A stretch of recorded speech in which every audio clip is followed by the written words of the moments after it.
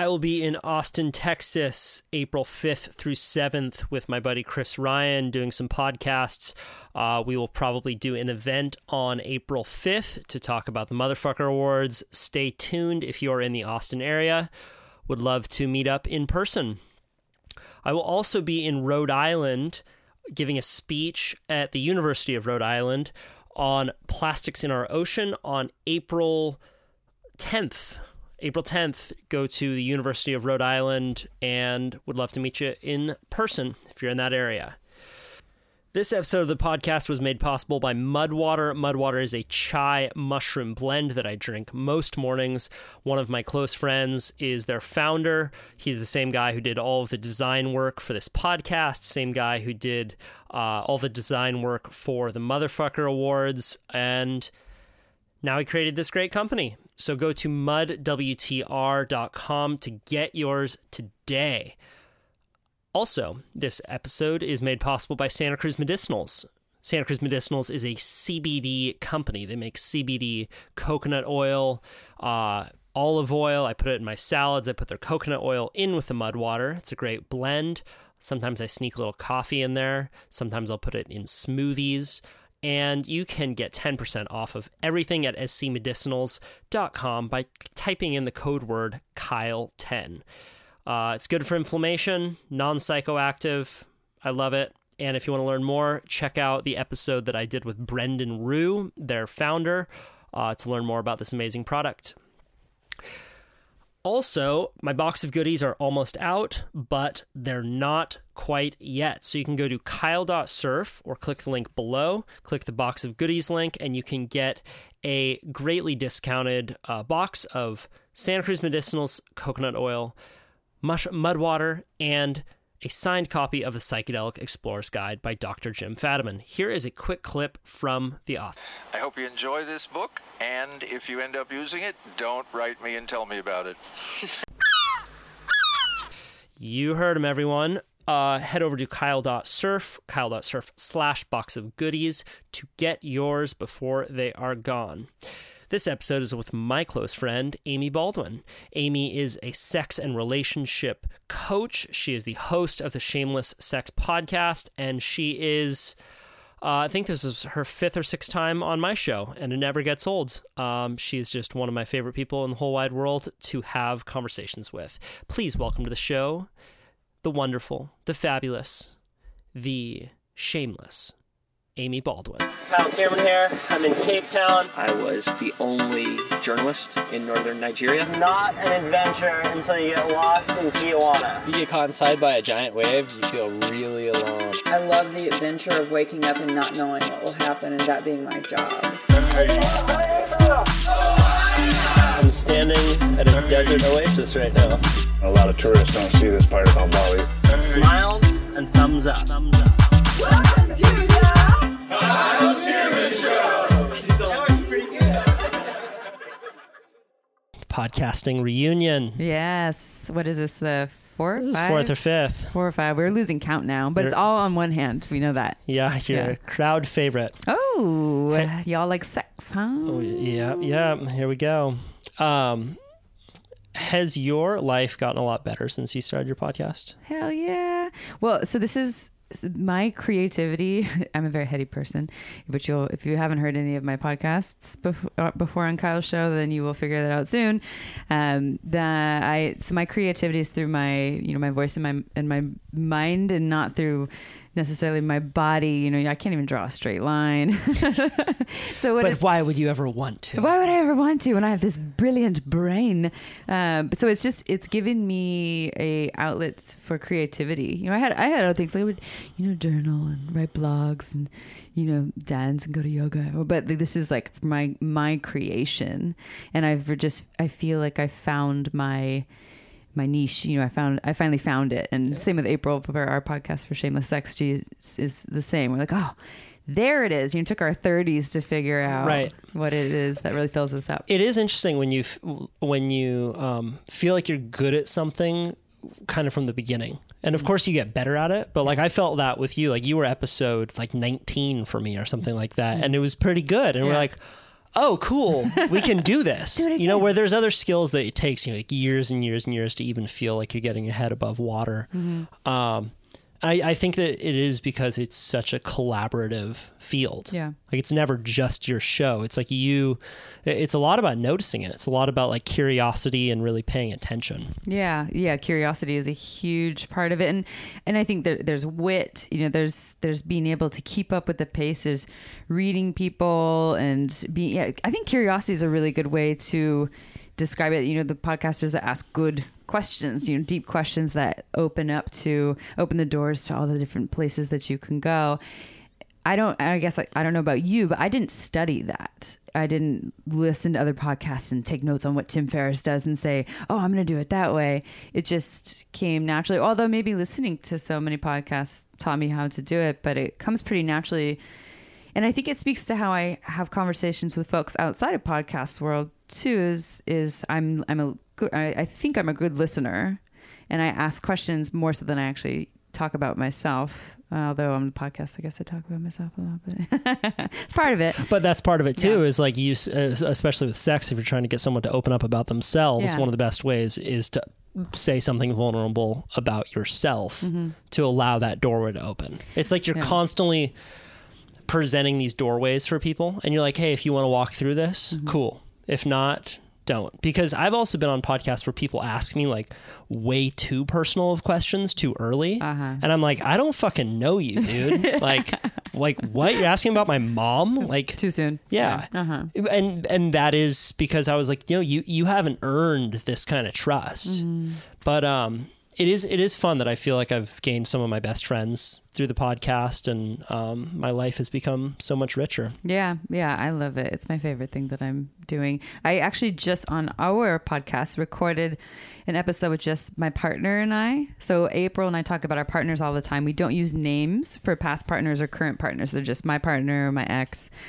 And so they've always been these anonymous humans. And when we were in Sri Lanka, my partner and I recorded an episode together and he still didn't share his name. I called him by his pet name, which was Pippi. It's cute. Pippi, he's totally into it. And so what was interesting is he's listened to episodes before, but he got to see me just switch over into podcast mode, which is so natural for me that I don't notice when I do it.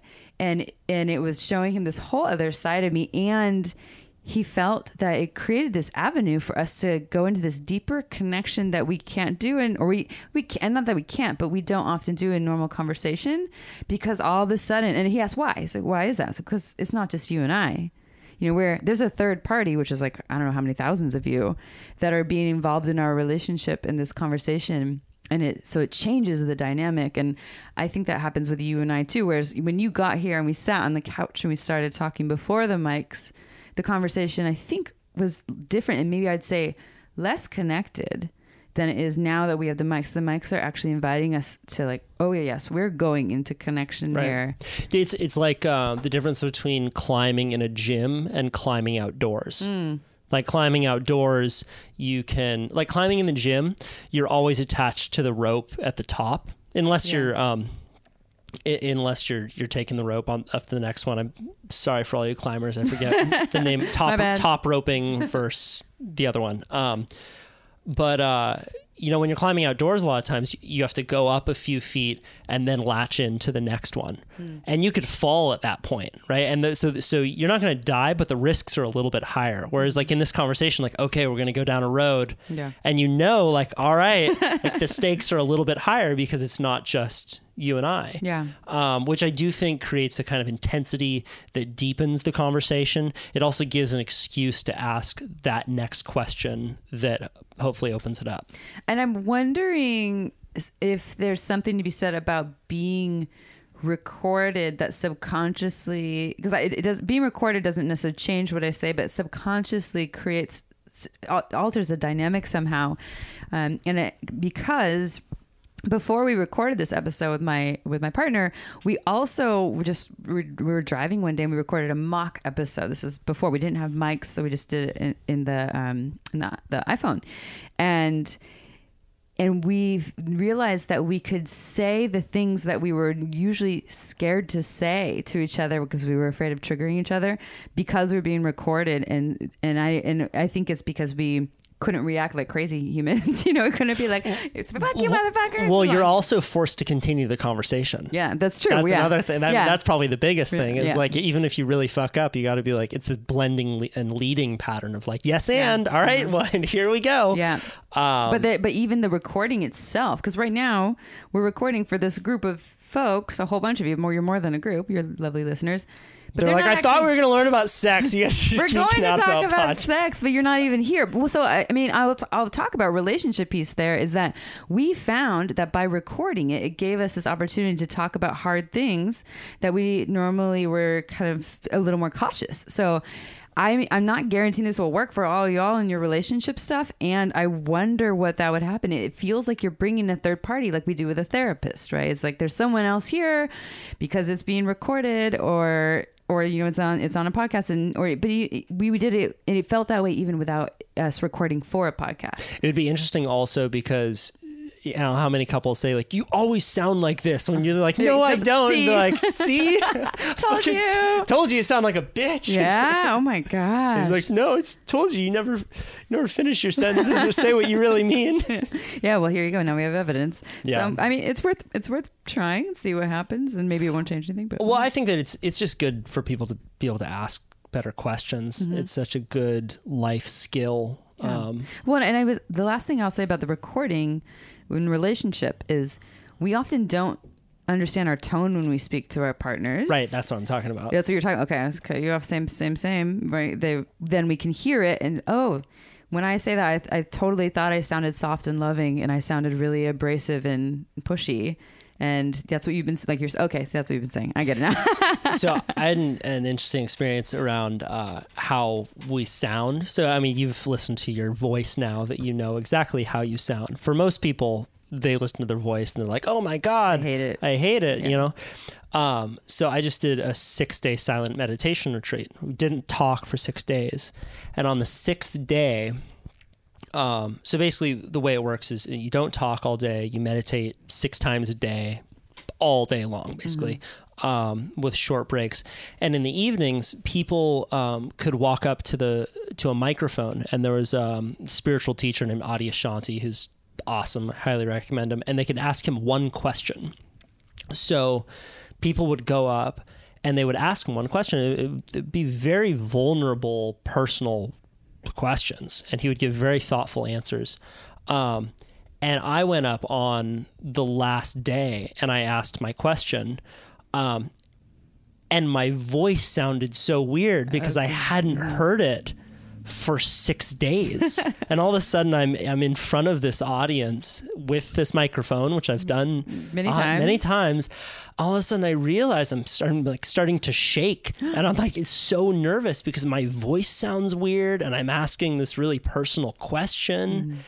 And it was just a very strange tilt on something that happens so normally. Mm-hmm. Well, I've experienced something similar I'm in a year 2 of a Hakomi training, the holistic psychotherapy training. And in year 1, there's a lot of opportunity to ask questions, and you ask on a mic because it's recorded. And I raised my hand on the last day of the whole year to ask a question, partially because someone had told me in one of our sessions, like, I'm curious, you never ask questions, and I'm like, oh, I'm on a microphone all the time. And then I realized, like, oh no, this is a completely different context here. Like, this is people that are here in the psychotherapy realm where I actually am a little afraid here. And so, and then I didn't have a lot of questions, but part of me thinks that that's because I was had some fear in asking the stupid question, Right. But whereas on here, I'm never afraid of that. But I'm wondering if that's a similar experience, or was just that you hadn't used your voice in so long. I think part of it was that I hadn't used my voice. I think part of it, I'm happy to share what my question was. It was around this accident that I had kite surfing that I snapped my arm and kind of fucked me up. And I realized has kind of tweaked me psychologically a little bit, like just having such an an out of control experience in such an unexpected realm. Like I surf and, you wipe out and you can kind of expect those falls coming and go through it in your mind. But I had no idea that this was a possibility to get thrown 20 feet across the beach, and have found that whenever I would try and go back to that moment on the beach of like being harnessed into this huge kite and thrown 20 feet, I would kind of shut down and be like, I want to go there. And I said, do you have any advice for me moving forward? Because I don't feel like I can go through another one of these again. And he recommended that I go through the incident with a fine-tooth comb again and again and again mentally to try and get over it. And I have been, and it's been very helpful. And so in the beginning, was your experience when you go back to revisit it in your mind, do you start to kind of disassociate a little bit in the beginning? Now it's probably different since you've been visiting it, but yeah, it's also just like not a desire to go through that experience again and again. Mm-hmm. And it's, like they say, scars are like tattoos, but with better stories. Yeah. It's, I feel like whenever I look at my scar, like would kind of massage it, there would just be this ping of like fuck. Remember, there's this constriction that is still happening, both physically because of the scar tissue and also psychologically, and just to notice that was something that I hadn't explored since doing this silent meditation retreat, which we can talk about. I haven't talked about it on any podcast. It was a profound experience and really hard. I mean, screw psychedelics. I feel. Oh, really? You feel that way? Well, I talk about psychedelics far too much on this podcast, but I feel like the durability of the lessons when being forced to sit with your thoughts for 6 days straight was very practicable in a way that just eating a bunch of mushrooms and seeing that beautiful 360-degree view of the top of the mountain isn't. Of course, yeah. But I think that it's, psychedelics have so many fireworks attached to them. We talk about that much more than we do something like silent meditation. Mm-hmm.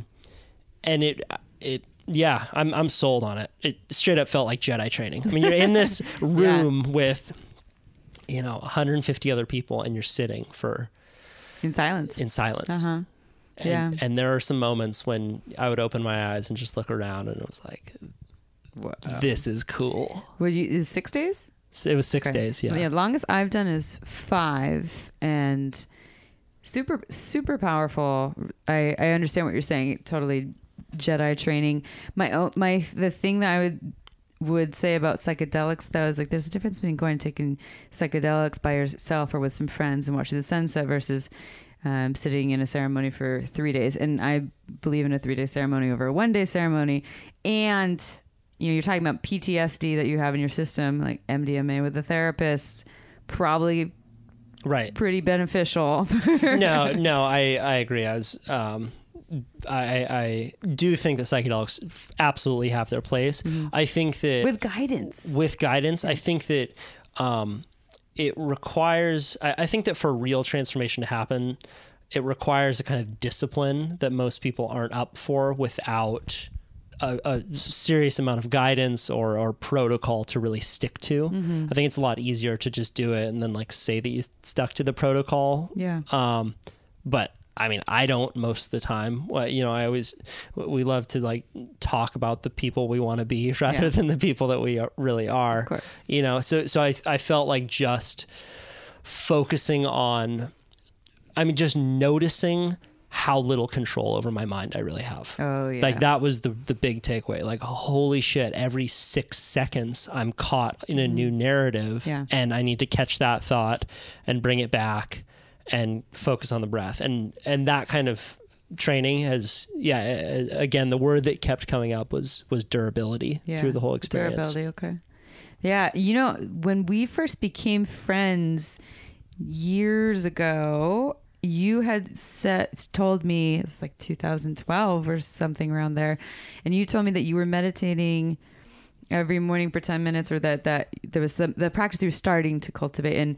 And that you told me that is what the first initial spark for my meditation journey was, hearing that from you and saying like, okay, that sounds like that's an important thing if Kyle's saying that. And then I went to a tantric meditation thing where you do this like tantric meditation breathing thing where you're kind of moaning in a big group of 200 people for 30 minutes, and then decided from there I would go to do little meditation sits and then start doing retreats and all that. But anyways, long story short, you kind of spearheaded the whole movement for me by just mentioning that briefly. I'm happy to hear that. Yeah. I think that the apps are really great initial thread to start pulling on. Like 5 minutes in the morning, 10 minutes in the morning, whatever you can do, just get a few of those really clear voices in your head.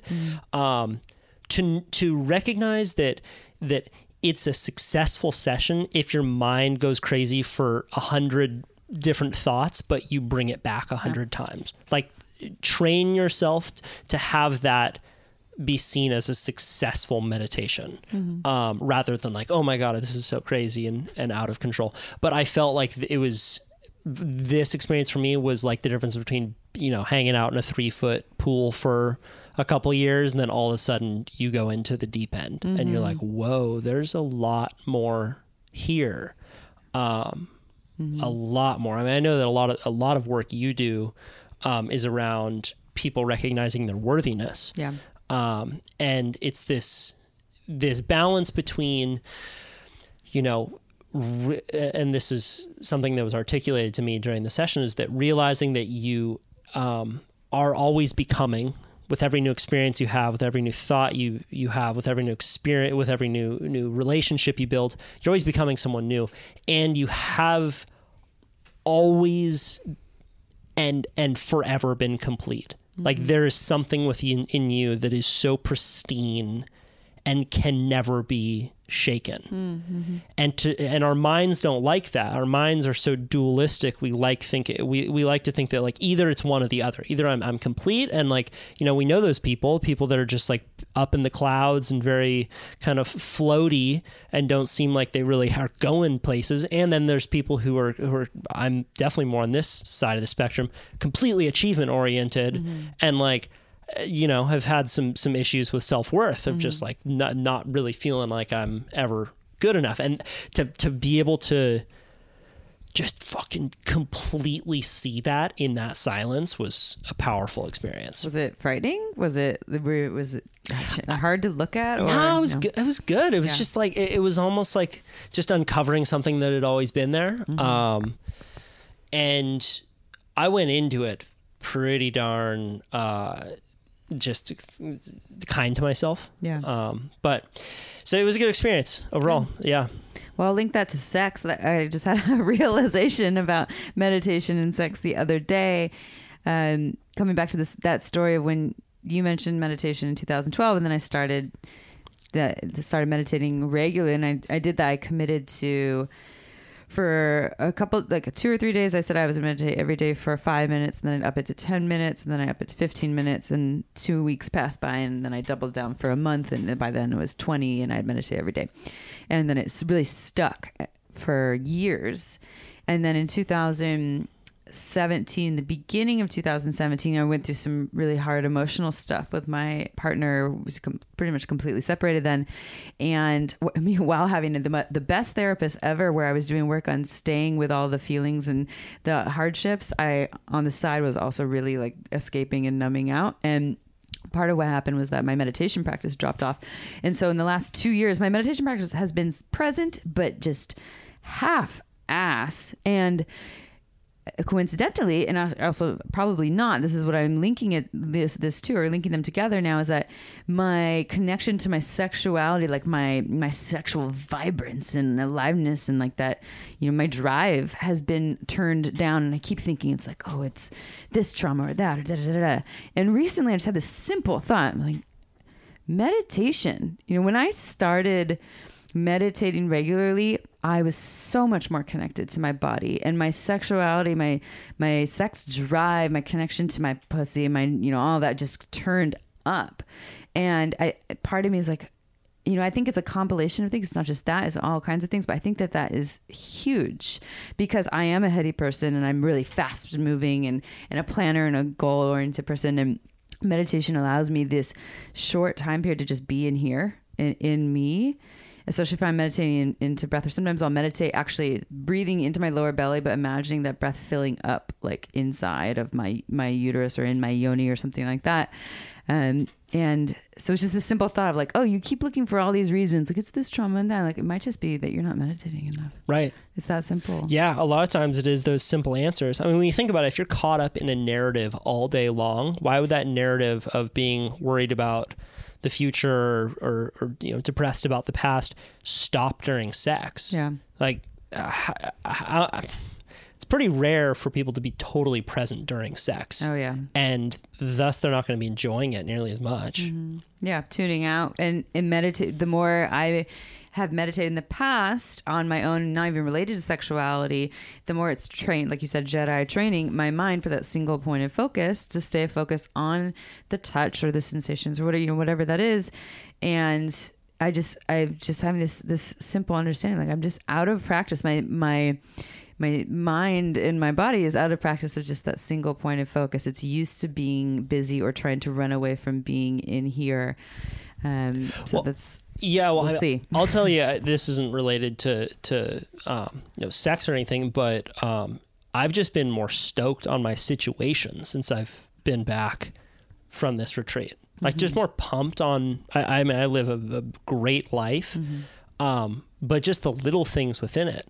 Like we have ducks in our backyard. I'm going out in the backyard and feeding our ducks every morning and chilling with them for a couple minutes. Like, what's up? Yeah. How's your life doing? Like, what are you thinking about? Like, you're enjoying that duck food. Cool. Radical. Yeah, like every morning like quack, quack, quack, quack in our backyard, and I open up their little barn and like, they're pet ducks. They're pet ducks. Oh, okay. Yeah, we have pet ducks. I thought you just had some visitors. Yeah. No, pet ducks. And they're gonna start laying eggs soon. Oh, duck eggs. It's so rad. I have an outdoor freezer with like meat that I've hunted, and we have ducks. And like feel like my life's fucking complete. On the east side of Santa Cruz. I honestly, it's like. I could lie to you and say that like it's all about sustainability and like really care about Mother Earth, but like it just makes me feel kind of fucking awesome. Like fucking love my ducks. I love my meat. Like you guys want to come over and smoke some meat in my Traeger and we got some duck eggs. I'm like fucking. And then complete. You can talk to them, you can pet them. And... Right, but just being stoked on that kind of stuff, I'm sure can transfer into relationships. Like I think that it's probably very common, and I want to hear your thoughts on this, to always be wanting more, like always thinking that this new sex position or this new toy or this new, threesome or like relationship dynamic will solve it for you, because it gives you this kind of adrenaline rush for a short period of time. But then, you're lost in the same way that, a millionaire buys a new boat and is happy for a couple weeks. Where's the next high? Yeah, I get that. And I've had that feeling of meditation retreats before where I would just sit and look at bees pollinating flowers. And it was the most beautiful thing I've ever seen. And I understand like, oh, wow, this was humans, hundreds and hundreds of years ago. This was normal to be that connected to the simplicity and beauty of nature. And I do think that does speak to relationship. And one thing, I was working with a client today with a couple, and I was realizing that they get so caught up in their stories about the other person's process. And it wasn't even just about sex, but this happens in sex too. What are they thinking? What are they feeling? This must be their experience. But we do that in conversations with our partners too. And we make all these assumptions based on our history with them, of what we know about them, of why they're showing up the way that they're showing up. And then oftentimes people just act accordingly based on their stories. And that is not helpful, because we don't know anything. We think we do, but we don't. We're not inside their heads, but we create these stories. So what I said to them, they've been together for a number of years, like, you gotta stop getting curious about each other. You think that you have the other person all figured out. You're not asking questions before you act. You actually listen to the stories in your head about why they are the way they are, and then you act accordingly. And half the time it's inaccurate or offensive, and it's not exciting either, because we're like, I got it all figured out, instead of like, what's driving you right now, or like, why does this operate that way, or even just slowing down, like you're talking about, to pay attention to the kind of the simplicity of what's in front of you with new eyes. Just when we look at your partner with new eyes and actually go into that mindset of like, I'm just going to sit down and take a couple breaths and just look at you as if I've never looked at you before, and get really curious about you, and as if I don't know a thing about you. And you'll notice so many different things about their face, their gestures, if they're speaking their words. So yeah, I mean, I think that's really powerful. One of the lessons they taught in the retreat was Blowjob 101. Blowjob 101. Yeah. So it was like meditation, silence all day, and then like anal 101 at night. Yeah. Rimming. Yeah, it was perfect. Oh, I'm in. Oh yeah, we came out with open minds and buttholes. I got Uberlube for that. Sponsored by Uberlube. Yeah, everyone's ready to take anything in the evening after all that silence. No, they said, treat every breath like it's your first breath. Get really curious about it. And it's wild to experience that, like to really breathe in through your nose like it's the first time you've ever done it.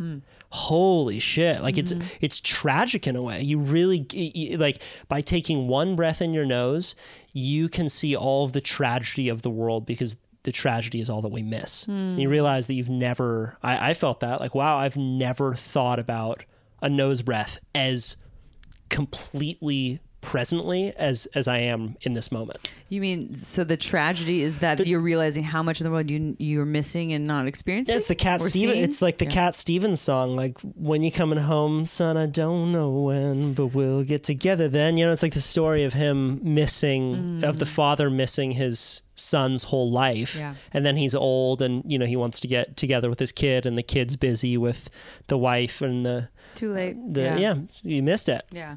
So it's gone. Too busy trying to get there. And then but yeah, I do think that, also if you're if you're asking questions about your partner or engaging them in your story, they're more likely to respond accordingly because people tend to rise to the occasion. Like that's always one thing that I've thought about whenever I would do on camera stuff or even podcasting stuff. Like I'm gonna treat the audience like they're smart. People are smart and I've seen it enough. They will rise to an occasion. And I think that a lot of times people just treat each other like they're stupid and then they act like it. Yeah, or that they've have them all figured out. That was one of the things with this couple. It's like, you guys they would say these things to each other, and you're feeling like you thinking that you have it all figured out what this person's process is. You don't know anything, and you're acting accordingly, and it's just. It's part of the blame game too. I mean, and then there's also the ways that we speak to each other. I was listening to one of our teachers for Hakomi talk about relationships and how I think he was saying that 20% of our communication with our lovers, words only makes up 20% of it. It's tone and body language that we're really paying attention to. And the nice thing about that is that we don't have to put a whole bunch of focus in one. Like if words are not our specialty, we can get better at maybe tone and body language. Or if we're really great with words, maybe we also could use a little bit of skill in tone and body language so we're not just all heady with words. But to know that there's all these ways that we're contributing to what's going on here in this dynamic. And this isn't just with lovers and partners. This is with everyone. Right now I'm looking at you and your arms are crossed and you're looking me in the eyes so I can tell that you're actually listening to me and you're here. But if your eyes were maybe wandering and your arms were a little drooped to the side, maybe I would create some stories in my head that were saying, oh, Kyle's not that interested in what I'm saying. And then I go into my whole worthiness thing. And then I create a story and act on it instead of asking you, hey, Kyle, is this still interesting you, or do you want to change topics? Right. Which isn't what people are trained to do. Yeah. Yeah. One thing that you taught me, or you said in a podcast, I got a ton of feedback of a bunch of dudes being like, dude, that shit works, is to greet your partner when you walk in the door. Oh. Like the first story right after the day, like you don't know if it's been a hurricane for your girlfriend or boyfriend's. You don't know what their day has been like. And a lot of times that it seems like that story gets created within the first 5 seconds. Yeah. Like they just walk in and they're in a shitty just mood. Go straight for the guacamole without looking you in the eye. Just chugging the bottle of wine. Right. Yeah. But just to take those extra 10 seconds. And that's, another lesson in meditation. I'm just going to stay with that thread is it's important to take those moments in the transitional points of your life, in the transitional points of your day. Yeah. Right. I love that you just went to this meditation retreat before we're recording a podcast on sexuality, though, because it's so related. You know, it's this slowing down, this complete presence, even if it's just for a little blip in time, a little bit of time, doesn't mean that you have to be completely present for your partner the whole time, because that'd be really exhausting and we're just probably not capable. But like you're saying, these little moments of like, hi, there you are. I would like to connect with you for a couple of minutes and then I need to go back to my busy day, but I'm fully here right now. Like, what wants to happen right now? And that in itself can do so much, even if it's for 5 minutes. It can do it. You don't necessarily need to have hours upon hours, as long as you show up with all of yourself. Right. Which can be hard to do. Yeah. Well, I think that there are a few lessons that have kind of permeated down through the thousands of years. Like, one thing that was exciting, just I don't know, humbling about the experience was to realize how many people have been working with their breath for thousands of years. And like Zen Buddhism, it's the practice of meditation is paramount to everything else. Like, all other lessons are subservient, I guess, to the just continuing to practice. And to understand how many people throughout the ages have really put an emphasis on that. My point is that I think that there are a few lessons that are said in many different ways, just so that we can like realize that we just have thousands of people telling us to breathe and shut the fuck up and slow down. It's that simple. Right. We have all these elaborate stories. We have musicians, we have religious teachers, we have sex therapists, all saying the same thing. Shut the fuck up and breathe and be present and focus on your breath or your body and just stay with that. That could be it. And then I have no job. Thanks, Kyle. Just put me out of business. Yeah.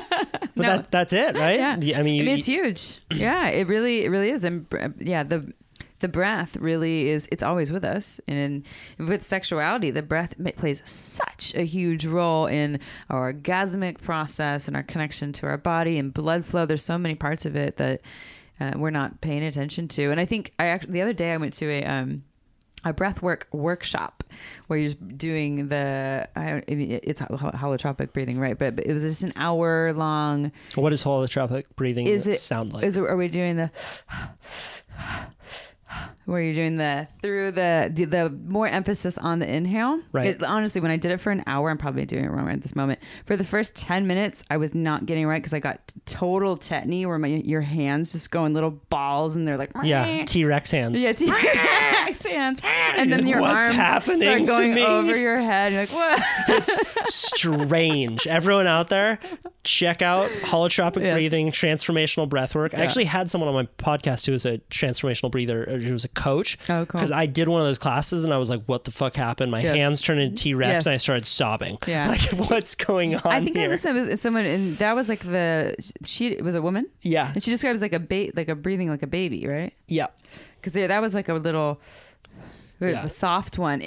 Anyways, 15 minutes into it, Nicole Rager, everyone who wants to check that one out, is her name. I listened. I thought it was a good episode. I liked the comparison to watching a baby and the way that they breathe. And in this one, after 15 minutes, I realized she had said more focus on the inhale, but I was like, oh yeah, they're equal, and so I need bigger. And so what I started doing is these like extravagant movements of my body to get more air in, and I probably look like this possessed human just going through this whole wild process. I was letting my legs, like my pelvis was moving. I was like, this totally looks like a tantric sex workshop that I'm going into, but I'm just unleashing it. And I forgot exactly why I was talking about this, but it was something about the power of the breath. Yeah. And feeling that by breathing in that way, that what I got out of it was I felt every cell of my body vibrating, or so that's my perception, and that in my normal everyday life I can't feel that, and I'm not, and so therefore I know breath is obviously there's oxygen getting to my whole body. That's why I'm still alive. But in that, I got to actually feel it penetrating in every part of my body, including my genitals in this way that was like, I am breathing into my whole being right now. And it was really powerful to feel that, to feel the power of the breath and what it can do to enliven and connect me to everything. Is there a type of breathing you recommend for people when they are having sex? Well, if you want to increase your arousal, you would breathe more fast paced, more like panting.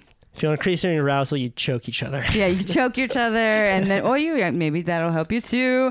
But I mean, like if you're wanting to, if you say maybe you're not feeling a lot of like fire and turn on, and you want to create it's just for big wave training. That's what you do? That's the only time. You guys choke each other? I'm just kidding. Oh my God, it's good. I joke. Are you sure?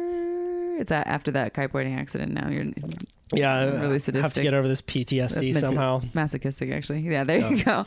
But if you want to slow the energy down or be more connected to your partner or your own body, I think slower, deeper breaths. And in sexuality, we usually teach you to breathe in through the nose and out through the mouth.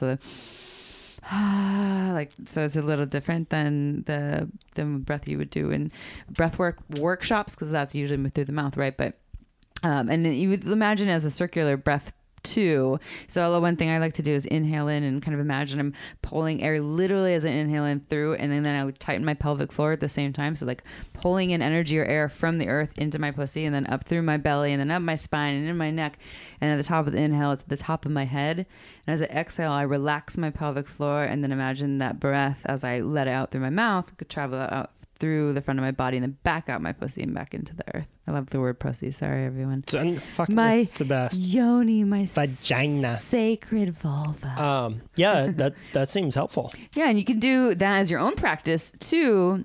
If you're feeling disconnected from your sexuality or from your body, that's something that you can do. Or maybe you're going to meet up with a partner and you're not feeling that confident, or you're just not feeling that connected, or you're kind of disconnected from feeling super aroused. You can do the rounds of that breath for 5 minutes, and it can totally help you to show up present instead of waiting for the other person to get you turned on. Right. So you were saying that you were feeling disconnected from your sexuality. Yeah. That so you can go as deep into this as you feel comfortable, but again, one thing that I've been thinking about a lot is like how spirituality tends to be seen as this like up and out thing. Like we want you to spread your consciousness across the cosmos and realize that you're not your body, you're not your ego, you're connected to all beings.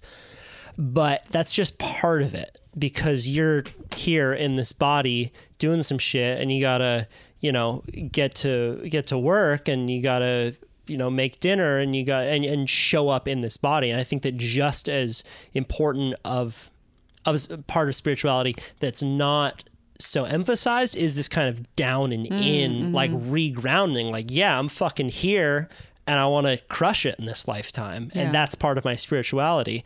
And I think that part of the reason that I have, in the past been kind of averse to it is because, here in Santa Cruz, there are a lot of floaty people that are like, claim to be ultra spiritual and, reek of Palo Santo, but really can't hold a job.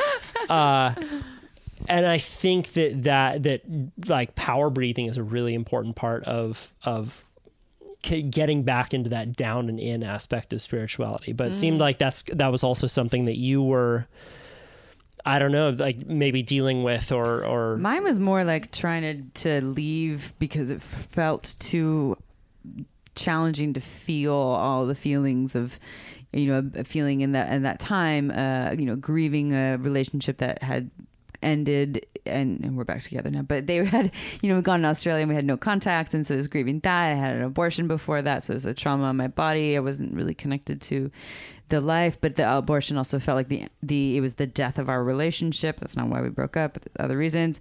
But just feeling in general hurt too much. So it was more like I wasn't going into the heavens or cosmos or in a spiritual way. I was leaving because it didn't feel good to be here. So I was numbing out with various things, various substances, and it wasn't really alcohol, but various substances, and so being very social and just kind of zombie like, and spent maybe 2 months that way-ish, which is so funny because that's when I started seeing my amazing therapist. So I would go be with her and feel for this 1 hour session, and then I go home and like, man, not feeling it anymore. And I think the longer we spend not feeling and being disconnected, the more work we have to do to get back in there. And it's been a journey to feel again and to get back into the training. And there's so many aspects to it. You know, I don't have it all figured out, but yeah, I understand what you're saying. That is a balance of being here and also being connected to the greater, but not just being about the greater, not just being in our body or just being in our head. Like we need a balance of all of it. Yeah. Mm-hmm. I think we also need jump starts from time to time. At least I do. Like if I'm feeling like I'm in a funk and I just don't know what I want to do next, like recording podcasts fills me up. Yeah, me too. Like it really does make me feel like, yeah, that was fun. And you can can you just like turn on anytime? So you're like, 100%. Oh shoot, I'm kind of tired right now and not really feeling it. And then like, the mic goes on. Yeah, then you're like, woo! Oh shit, like, it's time. Betsy from Dayton, Ohio might be listening. Better turn it on for her. Betsy, Dayton, Ohio. Yeah. So this is for you. Yeah, I think that kind of faking it for little bits of time can really help, because then all of a sudden maybe someone says something to you that you know, like again, there's just 1,000 different ways of saying like, get off your ass, go do something, but don't get too into yourself. Shut the fuck up every once in a while. It's that simple, but don't forget to breathe. Uh-huh. Yeah, but you just, you know, you need those little jump starts every now and again. Okay, I would call them like ecstatic experiences too, or just like a little swift kick in the ass. And sometimes they can happen from really hard, challenging things, or they can happen from, you know, ecstatic breath work or meditation retreats or psychedelic experiences or great sex where you have 5 million orgasms. Who doesn't want that? Yeah. Hey, I have a question. Sure. Side note: did you see our campaign on shameless sex on Instagram? Oh yeah, the one with the things that people were holding up, the boards. Yeah, they were like I faked all my orgasms. Right. I've cheated. I share a bed with my best friend and her husband, and people would put them like their faces over their faces. Yeah. That was great. It was super triggering for a lot of people. Really? I mean, it was really powerful for a lot of folks. We didn't really know what we were going to expect with it. So we did this campaign where we wanted to inspire. It was for female identified folks to send us anonymous photos. Like we know who they are because they're from Instagram, but the world doesn't know. And of them holding a piece of paper over their face that just says something that they felt was that they were hiding from the world, or that was one of those things that people didn't really believe was an experience of women, that was more like for men, or what is it was in the shadows, and gave them opportunity to out it. And so we didn't know what we were to expect, but we got close to 100 of them, and people, just by sending it to us, like, this felt so good to just share this. And then we had a lot of participation, a lot of feedback from people who didn't even send us anything, but just by seeing it, they're like, oh, I'm normal. You know, someone else has this experience. But the triggering ones were around infidelity, and infidelity, around cheating, around being in a partnership and still having either things on the side, or someone said that they're dating a married man, and everyone just like went crazy about it. Like, oh, what about the wife? And and like, the wife is the one that she didn't put this on there because it was a tiny piece of paper, but the wife is the one that actually requested this, said, hey, you should get a girlfriend on the side. But so it was a perfect example of the shame that she deals with, because she can't tell anyone because they'll do exactly that, that they have all these judgments. So it was interesting to see how triggered people get about the infidelity thing, affairs and cheating, when the statistics show it's something like over 20% of Americans will or have strayed from their monogamous relationships. But it's like so highly triggering. I think it's just a great example of what is still ingrained in us from religion and from the original rules that were given to us. So it was just fascinating. Do you think that's what it is? Do you think it's religion, and that, from childhood you learn that you're not supposed to do that? I think it's beyond our childhood, but I think it's so everywhere that we see in so many messages, and in the media, and how we were raised, and maybe in the church if you're in the church, and Bill Clinton. Yeah, good old Bill Clinton. Yeah. There's so many messages that we get, that there's this idea of wrong and right, and good and bad, and that cheating is wrong. Meanwhile, you look in other cultures, like cheating isn't even really considered cheating in other cultures, where it's kind of like, oh yeah, my partner slept with the other person. Yeah, that happened.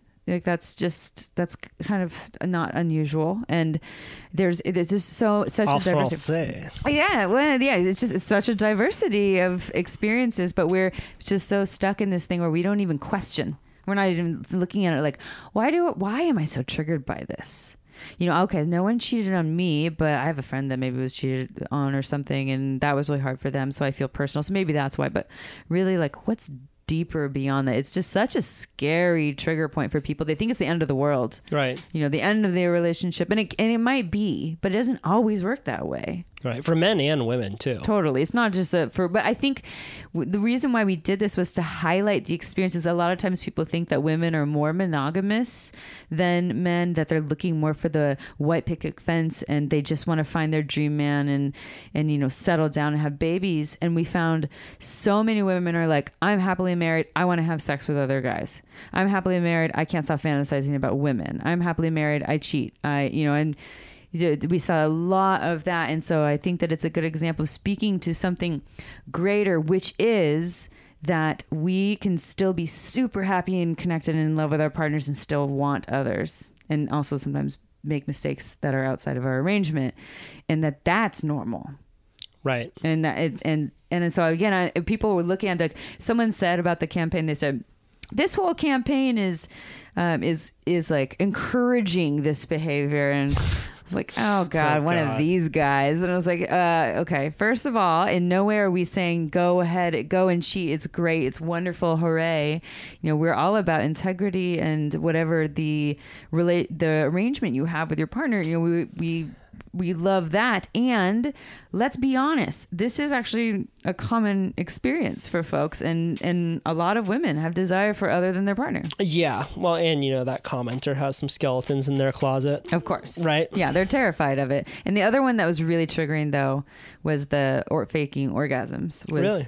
Oh yeah, that was super triggering for a number of people. What do you mean by triggering? That's just like people get angry. I know, triggering. I don't even know why I'm that using word, that word. Yeah, that word triggers Sorry, me. that word gets thrown in the toilet and flushed down. It was overused too much. I'm going to say activated. It's like lit. Yeah. You don't say lit. They get lit up or activated, like they feel something. And triggering, I was in I know my what you own mean. opinion. Yeah, you know what I mean? Yeah. But I also like when people use triggering in the way that they're speaking to an actual traumatic response. So yes, I thank you for the correction. And they were just feeling very passionate about it. Yeah.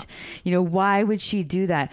Oh, that sucks for the guys. She's a liar. And like, it's the poor men. And yeah, I understand an aspect of that. And what people aren't looking at is that women have been conditioned for centuries to be pleasers, and as a means of survival. And it even translates into sex where, yeah, they're faking orgasms for a lot of reasons, worthiness and, not knowing how to communicate and whatever. But also, like, it's not as easy as just like, oh, just speak your truth and let them know how to pleasure you and tell your partner how to learn some skills. Like, they're absolutely terrified because it comes down to survival. If I actually speak to the fact that I'm not having pleasure, then your worthiness is questioned, and we can't have the man's worthiness questioned, because then he won't love me, because then it will turn around and be something that I've done to him. There's so many things. And so it's just interesting to see how people aren't looking at why they think the way that they think, and it was eye-opening to see how deeply it runs and how fearful they are of just looking beyond what they believe right now in this point in time, in this exact place, which is so different from any other point in time, and the beliefs that were common then and this point in time in other cultures. Right. Yeah, well, I think it's important to have commentary like yours out there that can take a statement like this is encouraging that's encouraging this kind of behavior, and like look at that thought rather than identifying with the thought immediately, which that person obviously did. Like, why am I thinking this way? Mm-hmm. It's a superpower mm-hmm. to have. Yeah, and to notice that, like, oh, why does this really make me afraid? Mm-hmm. The answer is going to come to you. Yeah. It's going to come to you very quickly if you're willing to listen to it. Yeah. And that can free you. Otherwise, it's like, it's like the analogy, like you're trying to create this perfect road, on the dirt, and there's all these these thorns and brambles, and you're just like trying to constantly pave down cement to make your perfect little world, or you can make sandals. Yeah, there you go. Well, and I have compassion for the folks that are stuck in a certain way of thinking, because I get it. I get that some of it is just conditioning and some of it's just absolutely terrifying. Like, it's really scary for the subconscious or the conscious mind to take in everything that questions what you have been taught. I understand why, or if you've had personal experiences. I think that some of the women that were really triggered by the woman that was with the married man is because that happened to them. They had someone that slept with their husband and it was really painful. And so now it brings up this old feeling, like for you, certain things that remind you of injuring your arm and some old kind of PTSD. But then it shadows their whole perspective, which I think speaks to just not doing the personal work around the wounding. So, right. Yeah. So what would you recommend as first steps for someone to deal with something like, I fake my orgasms, Yeah. or I've, cheated on my husband or cheated on my wife? Like, what, how do you pull on that thread in a way that doesn't overwhelm you? Because it's, you mean a person to deal stuff. with hearing it, or they actually did those things? Like, that's person, the person who, let's start with the person who did it first. The person that did it, I mean, well, as I said, with faking orgasms, there's so much more going on than just, my partner isn't very good at touching me and I'm not very good at asking for what I want, or sometimes it's I don't know what I want, because there's a bigger piece there, which would be worthiness, and also maybe being taught to be a pleaser and afraid to speak up to the man because you don't want to threaten his masculinity. And you might not even resonate with that, but it's so ingrained in our culture. And I mean, as someone who really identifies with that, so I think the first step is awareness. Just ask, like we're talking about, asking questions and creating some level of awareness and opening up to the possibilities of, why I do what I do, and also paying attention to the steps, right? Because there's initial steps there. It's not like, okay, we're going to have sex. Actually, it could be this way. It could be, I'm going to have sex with my partner. I already know that I'm going to fake the orgasm. That most likely would be, though, that you've already been doing it for a while. So starting to pay attention to the process is like the meditation, right? Coming back to that. So when the mind shifts, what's happening in the mind? Is it they're touching you and you're so not in your body because you're thinking, I'm not going to come, not going to come, not going to come. Okay, fuck it. I'm just going to fake it. What can you alter in that process? And part of that, I think, and this is what I commented on in the post to a lot, there's often men that were like, that's fucked up, to the faking orgasms, that she would do that. I said, well, if you want to be an ally, this is what I invite you to do with your partners, is to let them know that there's no pressure. Like, orgasm, awesome. It's a bonus. If it doesn't happen, super awesome too. I'm just happy to be intimate with you. I'm happy to be pleasuring you, just touching you, being here with you. Like, I have no goals. I have no agenda. I'm just here for the journey. We don't need to get anywhere. In fact, I'm like, that is not even a priority. Like, sure, that'll turn me on, but my worth is not built on that. And maybe not in those exact words, but let your people know that my worth is not built on that. Wow, he's so babe. Deep, so spiritual. I don't want to trigger you, because my worth is not built on that. Are you triggered right now? You're triggered. Transparency, authenticity, and some other spiritual words. Yeah, I mean, just letting them know that there's no goals. They think that there's places that we need to go, so we need to go there, and that if we don't, and then, there are people, and like April's one of them. April is a self-identified, I don't even know what the word is, but she gets off on being the best. So you're a co-host. I'm a co-host from Shameless Sex. If she doesn't give her partner the best pleasurable experience, aka orgasm, she feels like she failed. And what does that do for him? That is a lot of pressure for him. If he doesn't have the orgasm, he's like, then he failed her, and it's this whole downward spiral. So it isn't just happening from one side. Right. Yeah. It's like the father of the soccer kid. Like, I train champions, son. I'm not raising a loser here. And the kid's like, you will ejaculate. Oh God. I was still on the soccer field, Kyle. Yeah. I was still on the soccer field, and then you brought me somewhere else. I did that. Yeah. Yeah, that was just the whole visual. The old switcheroo. Really, and then score the goal. You score the goal. I mean, there you go, goal oriented. And then the erections stop happening, and then they have ejaculatory issues, and then they become my clients, and I make more money. So that is part of what the work that I do. Paradox of shame. Yeah, but there it is. I mean, there's ways that we can, by not having these expectations or goals or places we need to go, it can, that they're coming back to the meditation. Like, you don't have a goal in meditation, right? This is gonna be the theme of your podcast. I don't know what you're obviously Sure. the word meditation is gonna be the title, but there's no goal. It's just being present with each moment, and that is what we do in great connected sex. Right.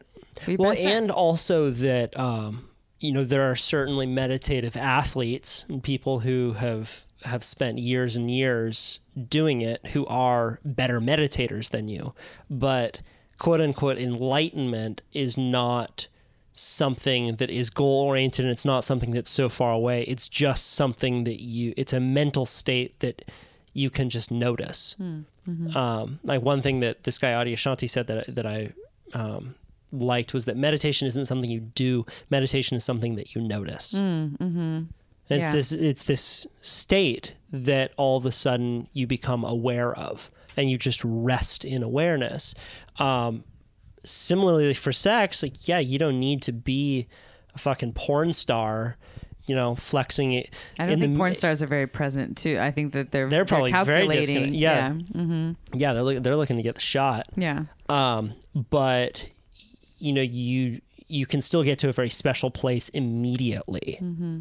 It doesn't take years of work, to realize that path, like it is, it goes back to what I was saying, like that staircase is infinite. It's never going to end, but also you're exactly in the place where you need to be if you can just be in the fucking moment. Yeah. Which is hard to do, especially if people have trauma or and they don't have experience with being present in their bodies, and then you have someone else inside of you if you're having sex, or maybe you're inside of someone else, or wait, that maybe happens? you're not. That what? sometimes it does. Jesus. So Kyle, let me tell you some stories. There's some humans on this planet that have vulvas, and they have a vaginal canal, and they have an anus, and they're both penetratable. Dun dun dun. When I was a little kid, I thought the vagina was on the front. I thought that like the vaginas were probably where the penis was, and we would just like come together and you have sex like you hug. Like I was like, why wouldn't it be? Like it would definitely, before I had seen a vagina, and then even when I saw a vagina, like little kid vagina, being a little kid, I don't see little kid vaginas anymore. That was when I was 6 years old. Correction. Just want to make sure you all know. Underscore that he was point. Still 6 when that happened. Okay. But I was like, oh yeah, it's on the front, right? And then you're like, there's a cave down there? We recorded an episode with Sex with Emily. It was a podcast, Sex with Emily. And she was saying that, what did she say? That female body folks who have their clitoris closer to their vaginal canal, statistically, or the research is showing that they have more orgasms.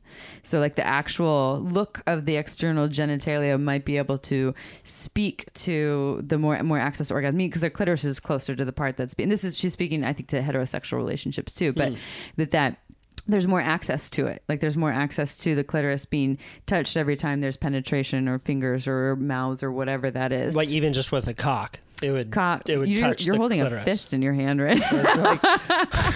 I do a lot of gesticulation during my podcast. You just went like full on fist. You use like my pinky finger.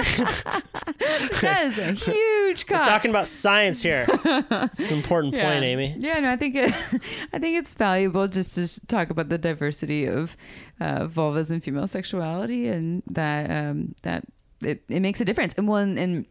And one thing I recently did too, talking about the things that I've done, is took a poll with our listeners and asked them different questions about sexuality. I think we had like 200 of them answer, and asked some women, does penetration alone feel absolutely amazing to you? Just by having a cock or a dildo or something inside of you, it just feels like so good.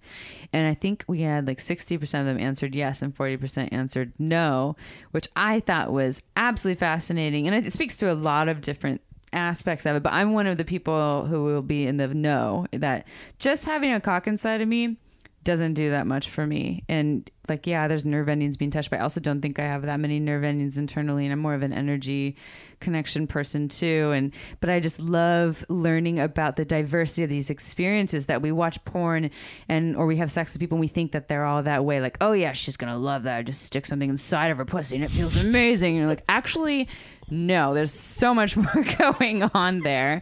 Just so you know. Your cock's not that. We don't know, but we don't know. That's the problem. Now you know. You just learned everything. Yeah. Mic drop. Mic drop. No, get all my education. So what have been some of the standout podcasts that you have recorded? That I've been on? No, been on ours? People on yours. Yeah, Oh, like my big like mic drop moments where you're like, holy shit, I didn't think about it that way. Well, we just recorded an episode that was released. Is today Tuesday? I mean, your listeners, it's not going to matter for them, but for us, with the Emily Nagoski, who wrote the book Come As You Are, which has been revolutionary for me. It's in this book I read years ago, and it speaks, so a lot of what I teach is based on so much of what I've learned from her indirectly, because she wasn't actually there teaching me from when I read it, which speaks to that we live in a penis-centric culture. So what we think sexuality should be for female bodies is very much related to what male bodies like or think that they like based on porn and the Victorian era and good old Freud and all of that stuff. Yeah. And so we record this episode with her, and it was just so fascinating. She's she's on the research side, but she's also an educator, and she talks about how the ideas of even the clitoris have been like the clitoris we actually knew, I think she said like 100 or 200 years ago, was this massive structure that's a full-on wishbone. There's these legs that go down behind the labia majora, and then there's the little clit that you see coming out of the hood, but there's a whole little tail that connects back from it to those legs. The clitoris is a big structure that covers behind the whole vulva. But we recently people thought that we just discovered this in like 2009 or 2010, but actually we knew about it 200 years ago. And then good old Freud said that it wasn't a thing anymore. And the clitoris was like, I forgot his exact words, but like the inferior orgasm or something for women. Oh, right. I've heard about that. It should be about penetration. Sure. And that is still here today, but we don't directly know that. We're still seeing it. We still live in heterosexual relationships. Women still think they should only be able to get off from penises alone, right. And men think that they should be able to give them that, and if they don't, they're broken. And this is old. This is beyond the day we were born that we've been thinking this, because it goes on from this bullshit. Yeah. Yeah. There's a speed bump on my road to glory. Yeah. Out of the way. Damn you. Yeah. I mean, Freud did some great things, but he also fucked some things up. And so I think, and she's just such a wonderful speaker. And so I love when people highlight the conditioning and the actual knowledge and the research. Like, because I'm kind of nerdy, I like to hear the research combined with practical tools for now, that shows us like, we're just conditioned to think everything that we think about sex right in this exact moment is just what's happening right now. And it's so dynamic. It's so beyond this exact moment in time. I love reminding myself about those commercials in the 40s and 50s where they said, 9 out of 10 doctors prefer Camel cigarettes. Yeah, because they're just fine for you. We just didn't know that yet. They're good for at you. the time, that's what you smoked on airplanes. Think about that. When I'm on airplanes and I see the no smoking sign, I'm like, well, of course. But I was like, oh yeah, I actually did go on smoking airplanes when I was a kid on a German airline where you could still smoke, and it was baffling. Yeah. You're in like a but it's box. an entire society that had a false narrative running. Yeah. And they all believed it, and then things changed. And imagine being the person in 1940 saying, yeah, cigarettes are bad for you. They're going to cause cancer. And they're like, psh, yeah, whatever. Yeah. Crazy hippie. Yeah. Stick them on the cross. Yeah. So what were takeaways that you got from that book? Anything, just different ways of thinking about it, and maybe even some tactical advice. Yeah, I mean, I use it for a lot of the work that I do with folks, and that podcast that we recorded with her, and what her book is very much about is this kind of answer of, am I normal? And it's that yes, because there is no normal. Everyone is normal, and that sexuality is that diverse that there isn't just one general experience that everyone should have. And I like that she also talks about how that, because I didn't know this before, that embryologically we're all made of the same parts, are just organized in different places. So she says that, the clitoris and the head of the penis are made of the exact same tissue. They're just put in different places over time. The G-spot and the prostate, same tissue. The labia and I always thought the labia was somehow related to the foreskin, but it's actually the labia and the scrotum. The actual sac holding the balls are made of the same tissue. And then of course the ovaries and the testicles, same exact things. They're just put in different places. And I love that. I also love that when I teach my, oral sex 101 classes, people are like, oh, how do I suck a cock? Or how do I lick a pussy? And especially if they're straight folks. And I was like, well, what is your genitals like? What are the main areas that you like being touched? Is going to be kind of similar to them. It's just different parts and put in different places, right? So you're a cock owner and someone just sucks in your cock really hard, on the head of your cock really hard the whole time. It's probably going to feel really overwhelming. Well, guess what? It's the same thing if you do that to a clitoris too. So we can pay attention to the experiences of other bodies and also somewhat relate it to us, even if our body's different. So I like the normalizing, that there is no one way. There's no standard. Like, we're all perfect. It was Brene Brown, perfectly imperfect, just the way we are, and like the diversity of our experience that's different from the next, and that's exactly how it's supposed to be. Wow. Yeah. Do you know who Ruth Bader Ginsburg is? I don't. So she was a woman fighting against discrimination in the workplace, made her case that won for a guy. So this is a story of perspective. So the way that they got it passed through was it was the case of a guy who was taking care of his sick mother, who, it was something like time off of work or something like that. He wanted recouped. I may be getting this part of the story wrong, but the whole idea was that she needed the example to be a man for the courts to take it seriously, to take that perspective that there was discrimination in the workplace. Yeah. Interesting. So you had to appeal to... Right. And you're talking about like a gal like sucking on the head of your cock for 20 minutes straight. Like, whoa, yeah, I can understand what that would be like. I'm actually speaking now you to can relate. Yeah. Yeah. That's what reminds me of this one educator who's a tantra educator. I'm not going to drop any names, but he would get in front of a group of all genders, and he would speak very softly and sweetly, because he's talking to everyone, and the yoni and the sacred lotus, or whatever words he would use. And then they would split up the room. It was very gender centric, or not gender, but gender. They were splitting. I don't love that. I don't love when it's like the man and the woman. But anyways, I digress. They split them up. They brought the men in one room, and then he just turns into this like Brooklyn guy who's like, all right, boys, let's talk about the pussy, and just go. And they're all, they learned some shit. Like he spoke their language and really just captivated them and pulled them in and related to them. And all of a sudden they were able to go home and touch the yonis softly and slowly. But because he spoke from this other place, I mean, just... Yeah.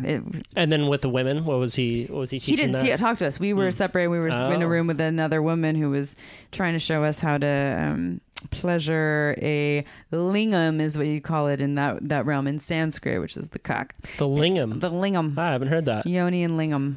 How do you pleasure the lingam? You bite it real hard. If they're uncircumcised, you just do rip it off. Do it in the moment. No lube. No, she had various techniques and things, but I mean, at the end of the day, I think no matter what they're talking about for both is slowing down, which we've talked about in past podcasts. Is like, what I often say is go slower than slow and then slower than that. Was if it's going to be tantric, it's being present. Tantra is a meditation. You know, when we're being tantric with our sexuality, it means that we're fully present. And then there's also like a ritualistic or a honoring aspect. So you go to pleasure the lingam, you're going up to really worship and honor this being. It's not like, I'm just going to give you an HJ so that you can chill out and go to bed and be happy and still love me. It's or Or maybe there's more. I mean, it's not just to pleasure you. I'm here to really honor you because you are worthy of that. Like you are my, my king, my God, my Adonis, my however you identify. Maybe whatever. Kyle's smiling. He's like, I like these. Yeah. I've just never heard Adonis before. Adonis. Yeah. It's just kind of funny to me. I know some sex toys that are called the Adonis. So. I'm sure. But yeah, that's what I say every time I worship the lingam. Like I praise you, my Adonis. Jesus Christ. Don't do that, everyone. Oh, man. I kid. The wild roads this podcast has led me down. We're like, let's talk about meditation retreats. No, it's great. It's good. I mean, it speaks to everything. It really, the meditation, the foundation that you brought in the beginning about meditation is so key in everything that I teach. And when I teach, obviously I struggle myself with things at times where I'm like, oh yeah, I'm just realizing that my losing a little bit of the steadiness of my meditation practice has affected my sexuality. But more importantly, my podcasting. But my podcasting has been epic because that's heady as all. Yeah. Yeah, I've questioned that. I was like, wait, does podcasting make me less embodied and more heady? Maybe, but it's worth it. Totally worth it. Do you have podcasts that you get nervous in, or like have you had like places in podcasts where all of a sudden you get that hot flash and you're like, holy shit? Like I had one with a guy who talked about getting molested when he was a kid. Oh, I listened to that one. Right. Yeah. And didn't plan on saying it and said it and was like, cool, it's coming out. And I remember just feeling like, like, oh boy, like all of a sudden you're strapped into a rocket ship. It's not just like you're having a nice little chat.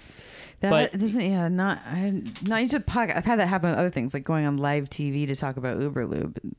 Oh, really? But you can't ask questions. I can't say, I don't really know what the question you're asking me. Can you elaborate on that? You're on TV for 8 minutes live. Yeah. So I get what you're talking about. I think that a lot of it too is probably the media, like people need to know what they're getting into. And when they go on your podcast, they know that they're going to talk about shameless sex stuff. Yeah.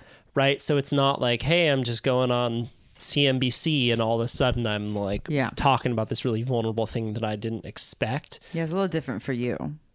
For what the curveballs that I think.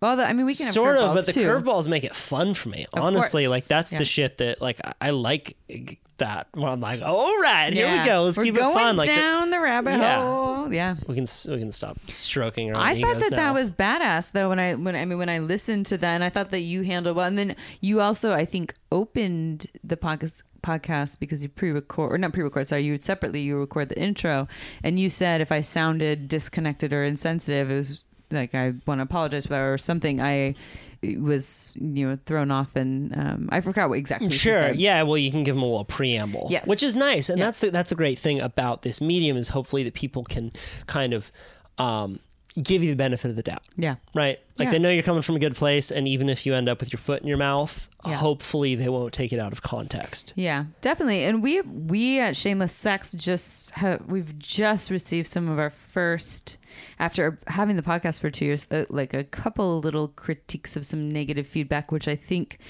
is part of what happens when you start to get, 20,000 downloads per week is like, all right, we're going to get some folks that don't like what we're doing.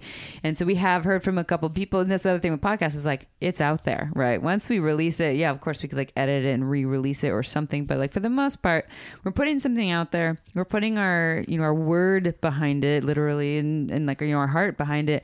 And if we say something that crosses someone's boundaries, is going to, I'm going to trigger or activate or something some people, and we won't either feel the same, or I will say things that might be insensitive at the moment where I could have done better. And so I take it as an opportunity to learn. We had someone that recently said that it sounded like we were victim shaming in an episode when we were talking about some drama's the wrong word, but some consent issues in the Tantra community.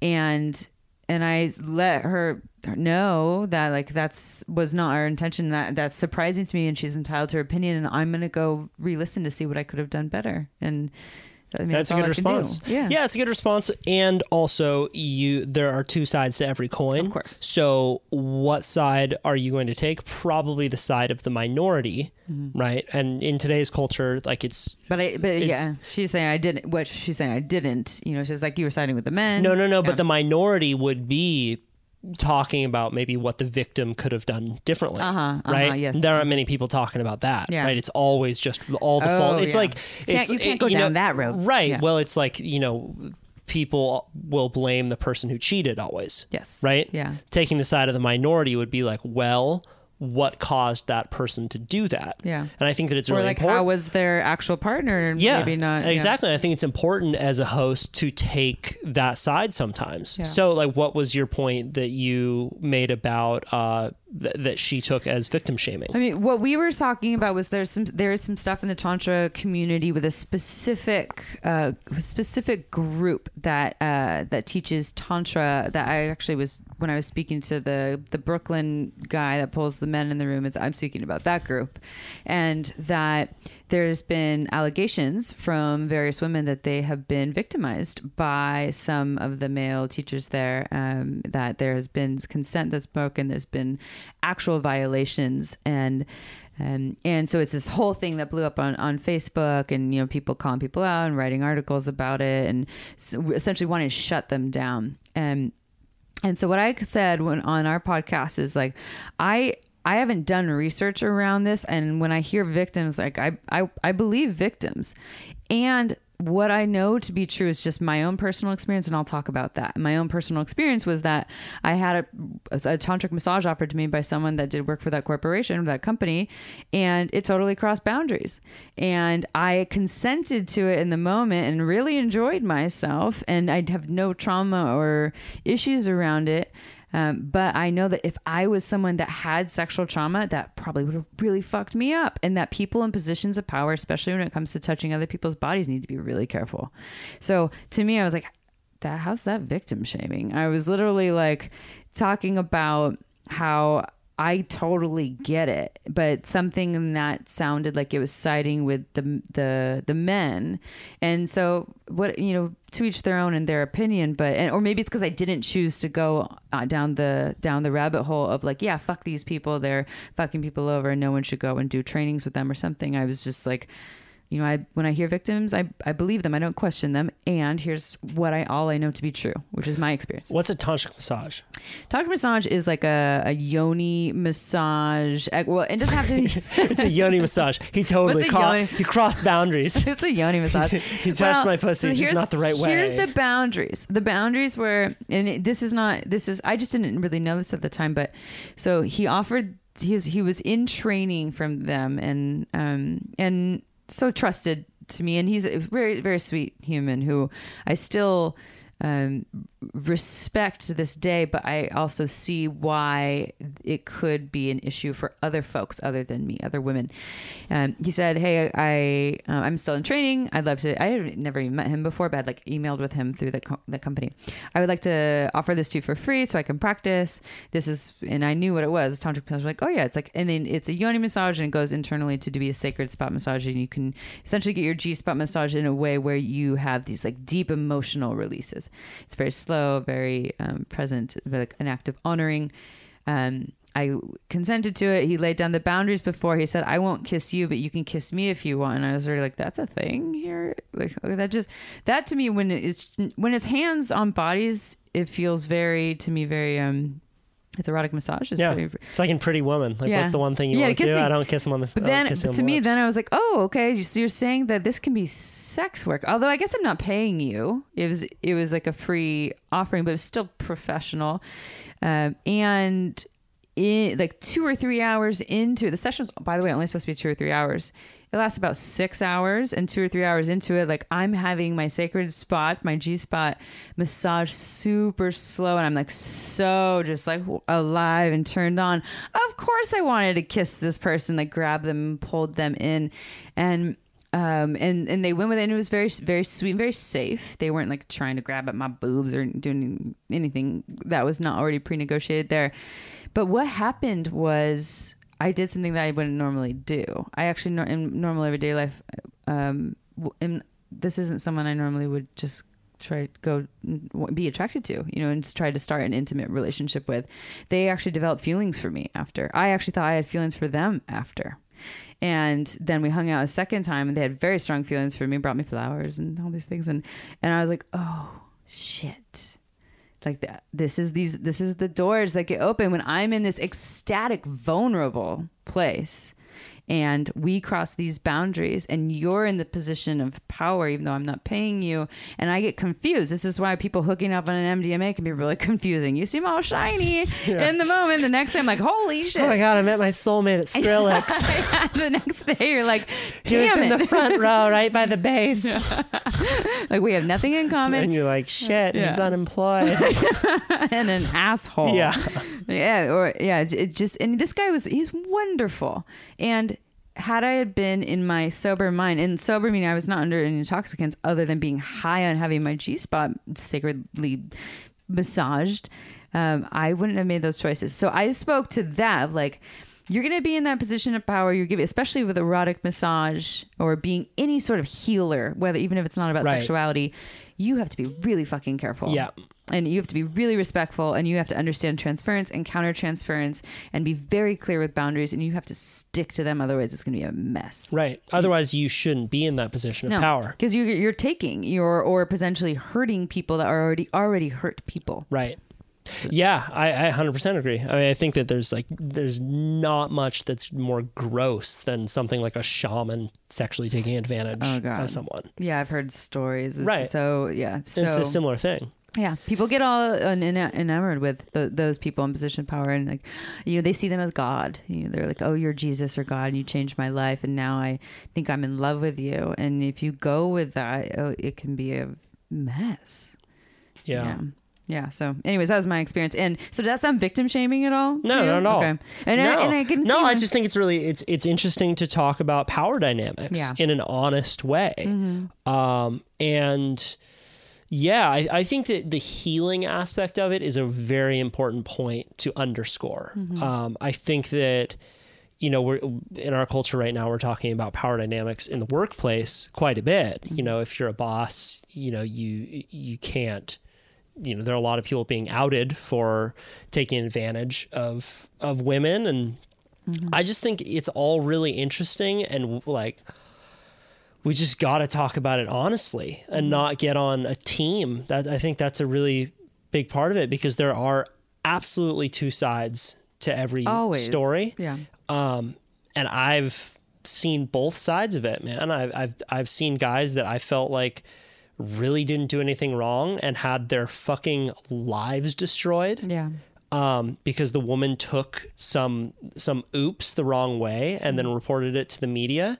And I've been at bars growing up where I like saw guys that I knew taking advantage of a drunk girl and like leading them out of the bar. And like, they're like, no, I don't know if I want to do it. And like, not doing anything and being fucking, you know, 22 years old and just being like, oh, well, yeah, that'll go well. And like, it's, you know, it's similar to watching someone, you know, get in a car who's a drunk driver. Like, hey, you're going to be good, right? Yeah. Cool. Like, I just hope it will be. Yeah. I'm going to look the other way. Right. And that's us not being willing to meet the moment with honest eyes. Yeah. And yeah, I'm not claiming that I do all the time, but I think it's important to recognize the points that we haven't and learn and grow and try and be better. Because that's the only way it's going to happen. It's not going to happen from, you know, a fucking media story helping to alleviate everyone's shame. I think that can help, but it happens interpersonally. It happens, you know, with communication in a room and tough talks going down. So I commend you on providing tools for people. Well, and I think just bringing it back to that story that you said about Ruth, what's her name? Ruth Bader Ginsburg. Yeah, and that she targeted's the wrong word, but went through a man to speak to the men to make her, to win the case or make a point, right? About discrimination. Yeah. So I think when we're looking at these issues with rape and, you know, rape culture and the Me Too movement, I think for me, it's like I really strongly feel that we need men to educate and inspire other men. Like you're talking about, you're a 22-year-old at the bar. Maybe you're not the man to do that, but now that you're close to 30 now, right? Yep. Close to 30. Now, if you were to see something like that, maybe because you have more life experience, hopefully if you see that, you can actually speak to it and educate the young men, and hopefully parents can educate young men and young boys. I think that that's where it really starts. It isn't just like you're saying, people on media calling people out and their careers getting sloshed. It's like, let's get the men on board to teach the young boys. Right. Well, it's like that with anything. Yeah. It's, this is what, like, a lot of people, this is what people talk about with Islam, like radical Islamic extremists. Like, it's not going to be you or me that's going to change that conversation. It's going to be moderate Muslims having those kinds of conversations, to try and bring people back more towards something more central. Yeah. And I think about that a lot as well. We have our different worlds. Mine's more environmental. Yours is more sexual. Like, there's definitely not one magic bullet that is the solution, but I think a big one is talking to your people about a problem that is persistent in your community. Yeah. And keeping it small. Like, hey, if you can talk to 10 people that you have what room are you in right now? Yeah. And what room are you going to walk into, and what's the conversation that needs to be had, and how can you bring that up? Because it's scary. That's the thing, is like, we're not scared. We're not afraid of what the president thinks of us, right? Like, we're afraid of what our friends are going to think of us. Definitely not afraid of what that guy thinks. Yeah. Yeah. Past presidents, when presidents were like seen as, they were seen as like people who had a ton of respect. They had like scholars, gray hair that was actually still attached to their hair. Yeah. We're not afraid of what Lincoln thinks of us. Yeah. No, I get that, and I know that it's scary. I know that it's really scary, and I understand this whole thing with like masculine. We grew up in Santa Cruz, right? So I know that you're, grew up with the East Side surf community, and I've seen a lot of those communities, and like there's like the bro mentality, and that like the bros aren't just like broing out and like, oh yeah, I fucked so many chicks last night, whatever that is. And then I see that shift in guys in that community. I see them go all of a sudden like going into this softer place, and not maybe, but maybe they're still doing that behind closed doors, but I see that shift, and there's just like this other respect there that comes and it isn't just for women, it's just for everyone, and it's like, for themselves. Totally. They grow up, and they're not doing it on their own. They have other people that are inspiring their life experiences that push them in that direction. I mean, my friend group, to see how it has diverged depending on who listened to podcasts and who didn't, is fucking unbelievable. Like, my friend Shane, like, listens to a ton of Joe Rogan podcasts, started Mudwater, this is great company, and like crushing it now. Like, my buddy Ramon, like, listened to a bunch of podcasts, like, needed, I think, a lot of that, like those voices of like structure and discipline, and just to see that something else is out there besides your 6 friends. Yeah. And now he's crushing a San Francisco firefighter. My friend Gary, like, listened to a bunch of podcasts, went down to Peru to do ayahuasca, and like opened a float tank center, and is like very much a psychologically healthy person. And I think that a huge amount of that is just having those other voices in your mind, because all of a sudden it teaches you to be able to respond to a situation differently than you would before. Yeah. Well, that's a way to hear other men speak about how to, live in integrity, and, be in integrity with your word, and to have purpose, and whatever that is just like, if you're stuck in your little bubble, and you live in, I don't know, Ohio, in your little bubble of, we got some Ohio listeners out there. Ohio! We love you, Ohio. And no offense to Ohio, but if you're stuck in a bubble in maybe not Ohio, you could do a bubble in California. It's anywhere, and you don't feel like you have access to other teachers. Podcasts are they give you the ability to do that. So it's really beneficial. I love looking at our numbers and seeing our listeners in all the different states and all the different countries, and like, holy shit, we have like 8 listeners in Nigeria. Well, what's so great about it, you look at those numbers, you're like, yeah, I'm getting some people laid. Yeah, that's true. That's what you're looking at. Yes, people are having sex. Right. Well, yeah, and I also, but I look more, I don't see that. I see more like I'm helping people love themselves more. There's more like these people are just often finding more acceptance. They're finding more peace and more love, just more self-love. And yeah, of course, people are getting laid and like getting better below jobs or whatever. But that's not the first thought I have. And that's not the emails that we get too. We get a lot every day. We get fan mail, and a lot of them are saying more so, you changed my life by teaching me that I am normal, or I have more acceptance for myself, or more self-love. Yeah. And that's why we do what we do. You're taking away the shame. Yeah, shameless sex. It's funny. Yeah, when we recorded with was it Standard Deviation podcast? Is that what they're called? Sure. Yeah. Sarah Lynch. Yeah, Sarah Lynch.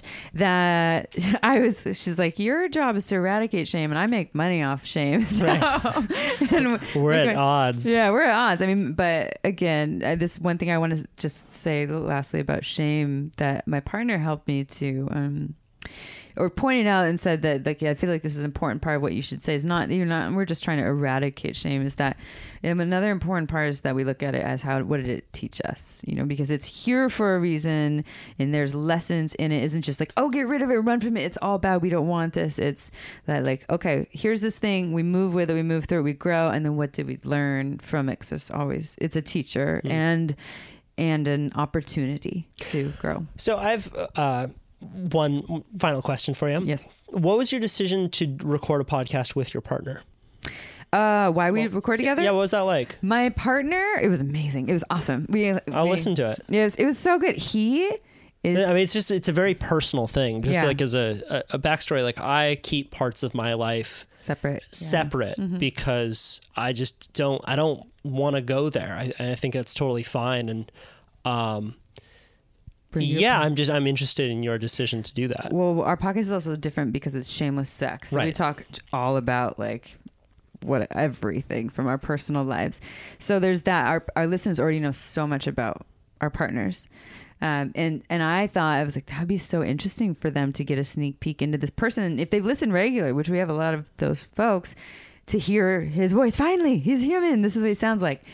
He is a phenomenal public speaker, and he's also brilliant, and he is different than me in that I talk really fast and I'm high energy. And with podcasting, by the way, if I were to take a long pause to think like this, that dead air is very awkward. Yeah.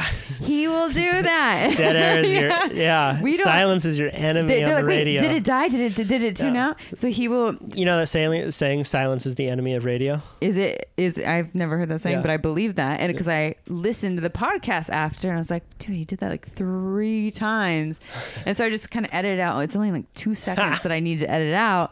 But because he takes the time to make very thoughtful, meaningful, authentic responses. And it was awesome because he's also a man who has done a lot of work, so much work. Like it's astounding. And so it was really wonderful to share with our listeners this personal journey of who this person is that we've been talking about. But we talked about our sex life, how it's changed 5 years later, what sex used to be, what sex is now, our relationship, our communication, the journey we've been through, all the things that we've done, cheated on each other, and, he fell in love with another woman, broken up 2.5 Yes, talked times. About all that. Oh yeah. I mean, just like outing it, not like going into too much detail about it, but and how he's learned to not fill his cup from attention from the outside world, which was something that would, from women or drugs or alcohol, whatever that is, and all of that stuff. And it was wonderful to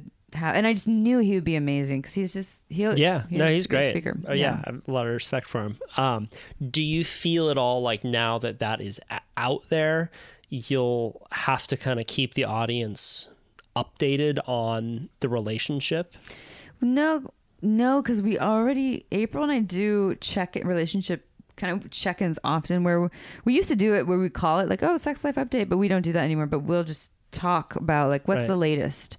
So our listeners are already getting that. But one thing my partner and I discussed was potentially starting our own little monthly, not weekly, side podcast that was somehow like, because we're Shameless Sex, April and I, somehow like, I don't even know, somehow related to more relationship stuff, where on the podcast, on a monthly episode, we would discuss, actually I'm not going to give away the details, but we just discuss doing a little collaboration of some sort after that, because it just felt really good. And we got a lot of positive feedback from I'm people. sure you did. I'm sure that those episodes get a lot of views. That's for sure. I mean, well, here's my take on the two sides of that coin is one, you're such a skilled communicator. I think you would be modeling really healthy communication and how that can happen for, within a partnership.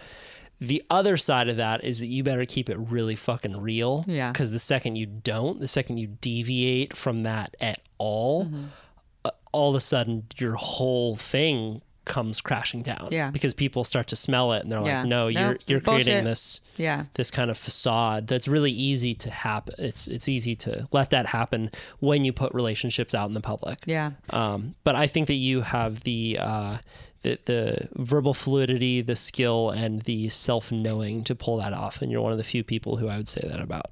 Yeah. Thank you. Thank you for that. Yeah.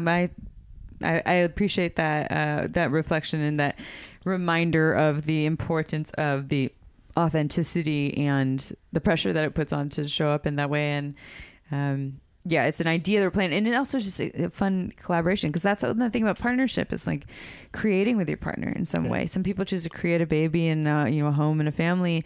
I want to create projects, and I want to, teach together or go and, heal the world together. And I love podcasting. So, I mean, that would be an interesting avenue. But what would be like if we actually broke up and we're like, well, podcast's over. Right. Well, that's what I'm saying. Like, that's, we're that kind of shit and the show is over not now. Out of the cards, but that would be a fucking good episode. The breakup episode. We're like, so this isn't working. And yeah. Oh my God. It just got real. Holy shit. One of us gets on there and we just lose our shit and we're like, fuck that motherfucker. Yeah. He did this. Well, Dina, so what would be great is if you just do it live. Yeah. Like there's just nothing. There's no editing. There's no editing. Yeah. I mean, it would be hard to set that up logistically, but that's one of the beautiful things about live podcasts is that it's just like, here we are. Yeah. Like you said that. Yeah. Like actually Chris Ryan, the first time he went on Joe Rogan's podcast, like he was talking, then he said this thing about this guy who read Sex at Dawn, and the wife of the guy was like,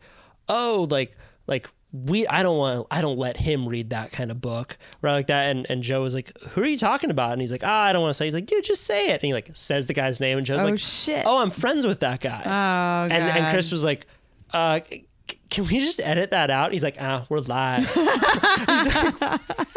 Damn it. Just like, I was just like shitting myself.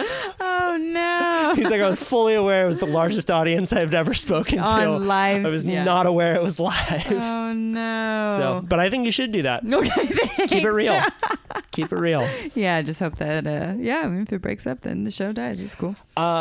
Such a blast. Always. Yeah. Let's end it on this note. But people, we've talked about your podcast enough. People can check it out there. And that's it. All good things. Yeah. Come find us at Shameless Sex. That's a little bit. Thank you, Kyle. Thank you, Amy. I appreciate you're one of my many teachers. You're younger than me, but you're a wonderful teacher. Vice versa, my friend.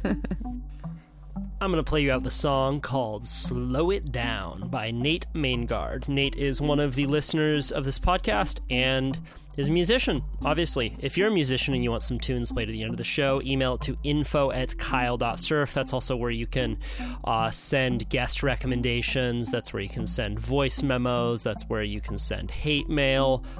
info@kyle.surf. And once again, thank you so much to Mudwater and Santa Cruz Medicinals for supporting this show. I genuinely love and use both of their products on a daily basis, and I want to give you all a discount on it. So if you want to go to Santa Cruz Medicinals, scmedicinals.com, you can use the code word Kyle10 to get 10% off anything. You can also go to kyle.surf and get your box of goodies with the Psychedelic Explorer's Guide. There may be a few left, so kyle.surf/box of goodies. Hope you enjoy the song by Nate Maingard called Slow It Down, and I will see all of you very, very soon. Thanks for dropping by.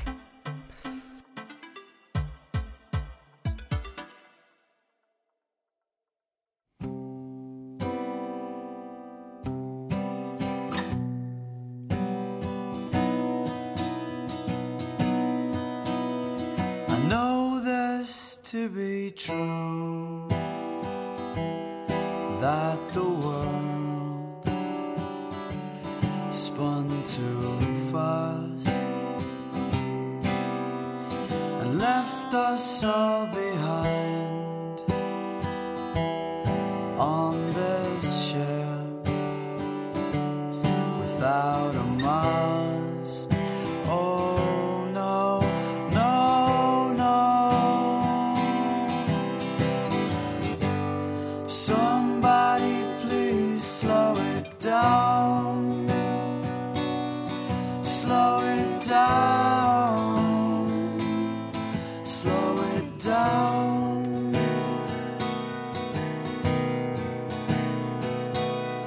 I saw you beside the road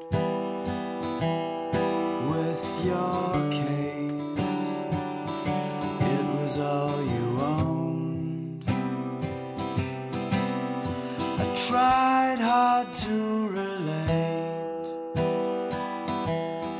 I could not. You were gone too fast. Oh no, no, no. Somebody please slow it down. Slow it down. Slow it down. Somebody please slow it down. For a while, slow it down.